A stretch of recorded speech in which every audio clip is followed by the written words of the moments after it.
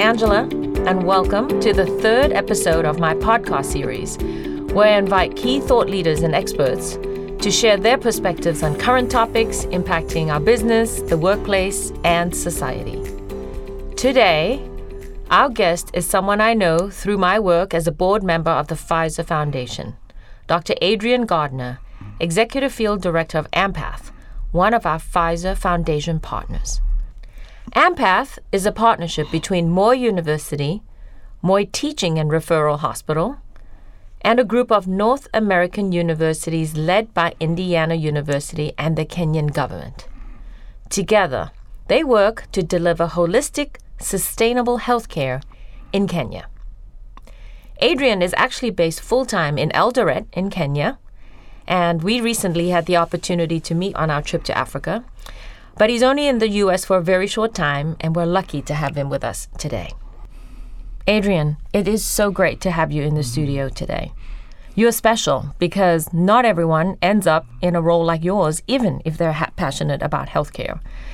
And both of us share a passion for addressing healthcare inequities around the world, but we come at it from different roles given the jobs that we have.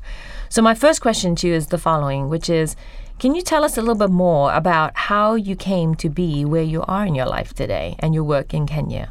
Is this the sort of work you imagined yourself doing when you started out in your career? Well, thank you so much, Angela, for the opportunity to be here today and also to highlight some of AMPATH's work. But I think, I really didn't set out necessarily to do this. I think as I reflect on my own life, I had an opportunity to live in a few different countries in my early childhood days. And I think those experiences did allow me to appreciate at least that there was a difference in the way people lived in different parts of the world. But it really wasn't until my fourth year of medical school at Brown University where I could participate in a clinical rotation in Eldoret, Kenya as part of this AMPATH Medical Exchange program that I really got to see how life and healthcare is different in a resource-limited setting like Kenya. And I remember just being really struck by the stark contrast, the beauty of the natural environment, the spirit of the Kenyan people, and yet the abject poverty and the tremendous health challenges that people endured. And my experience there in 2001 as a medical student was just when the HIV epidemic was nearing its peak. And AMPATH was just beginning to conceive of a response to that, as we'll talk about. And I felt a kind of a pull to be part of this sort of global team to try to respond to this epidemic, because it was this massive thing that people recognized was going to be a major challenge for the world. And I just got kind of drawn into that. And I'd always enjoyed caring both for individual patients, but also patients that have diseases where you have to think about the community too. So tuberculosis and HIV, where there's a real public health component to it. And so those things just kind of drew me in. And now I've been there for 8 years in Kenya, in Eldoret, and we loving every minute of it. So, well, having witnessed both your work life as well as have the opportunity to meet your wife, and true to everything that you said, the beauty of Kenya, the nature, the people, I can totally understand why you're so inspired and impassioned by the work that you do there and living there. So many of our listeners, though, don't have the opportunity to experience what you have, and they may not be familiar with what you see every day on the ground, both in terms of living in Eldoret and having seen so much change in local health services over the last several years. So that leads me to my second question, which is, can you help paint a picture for our listeners about life for the average person in Eldoret? And what differences do you see in these everyday lives now that AMPATH has become a part of the community? Yeah, thanks. I think it's tempting to make broad generalizations about living in Kenya or Kenyans or even sub-Saharan Africans.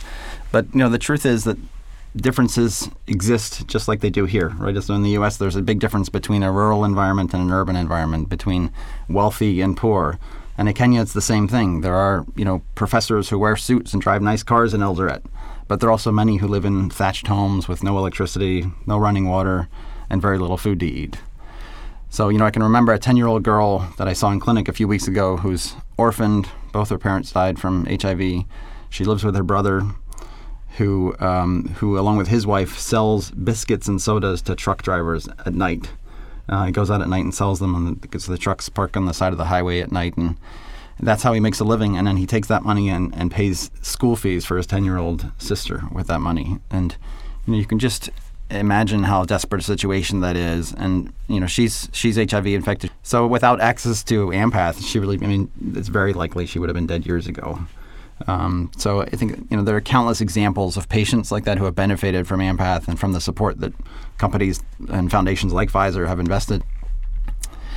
A young woman with breast cancer who struggled to find the money to make a visit to the health center, and she's visited 3 different health centers and seen 4 or 5 different providers, only to be misdiagnosed before she actually finally makes it to Moi Teaching Referral Hospital and accesses the right diagnostics. So, last year, patients from all 4 to 7 counties in Kenya traveled to Eldoret for quality cancer care. Mm-hmm. That shouldn't have to happen, that you have to travel that far just to get some sort of service. But you can imagine the barriers that exist before they reach there and just how challenging those are to people who have so little.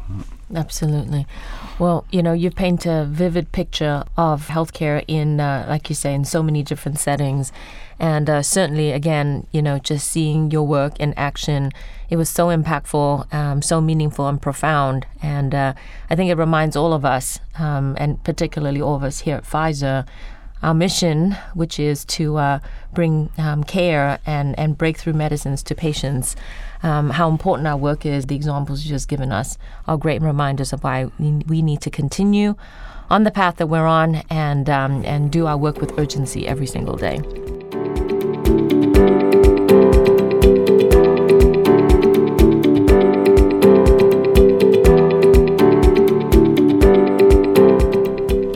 So one of the things I admire most about Ampath is that it has evolved so much and created such a high standard of care.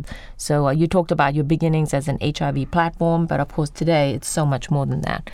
So can you walk us through Ampath's journey as an organization? How do you think Ampath's managed to achieve such a strong and sustainable model of care? Yeah, I could talk about Ampath all day. How long do you have? The Ampath partnership really started in 1988-89 when Indiana University partnered with Moi University Faculty of Health Sciences at that time and its teaching hospital, the Moi Teaching and Referral Hospital. And the first class of medical students came to that medical school in 1990. And so IU, Indiana University, placed faculty on the ground in Kenya to help provide care for patients, teach students, and work alongside their Kenyan counterparts on faculty at Moi University and MTRH.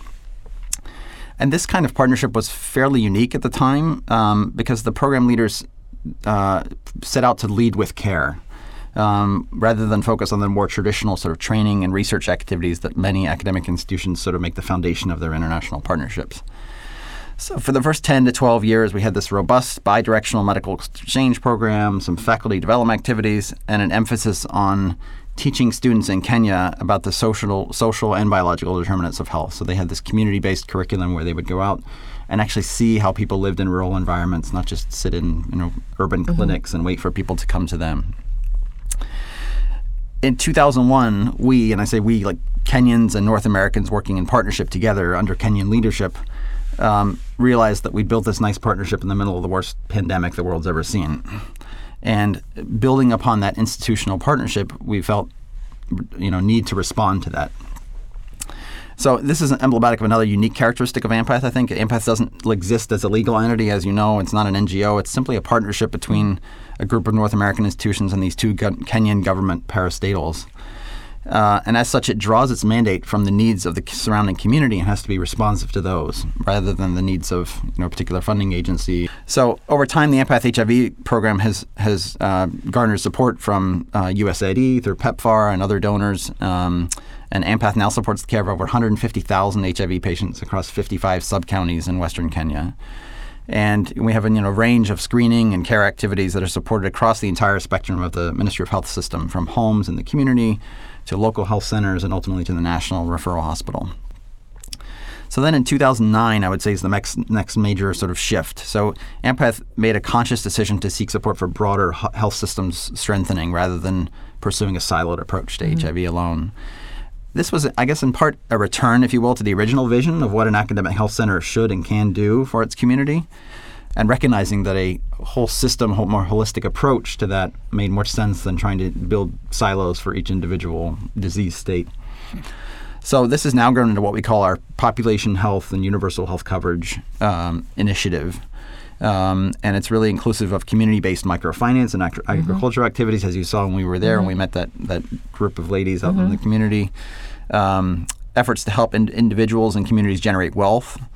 Then it has this sort of attempt to make a seamless care system across all levels of the health system for maternal child health, infectious and non-communicable diseases, including building the special capacity of the National Referral Hospital. So many of our North American partners work at the National Referral Hospital to develop specialty capacity, and we've now, it sounds a little crazy, but we're doing 18 renal transplants this year, and we've got open heart surgery happening, and we've got a robust oncology program that's coming up. And so you really have to you have to work at the primary healthcare level to try and promote health and prevent some of these things, but you also have to be responsive to the needs of those who already suffer from more advanced complications.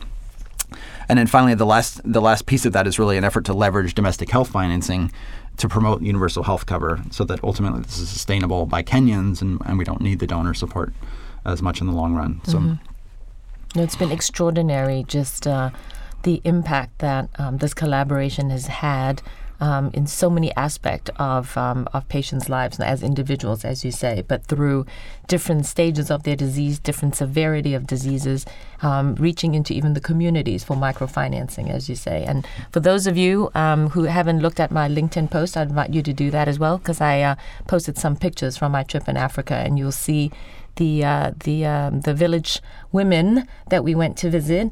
It was a day when they had a meeting about their microfinancing approaches. So I invite you to go and take a look at that as well.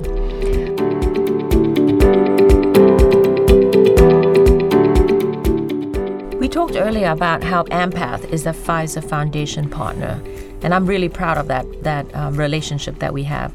I'm a big believer that health inequity issues that we face around the world cannot be solved by one group alone. It truly is a partnership.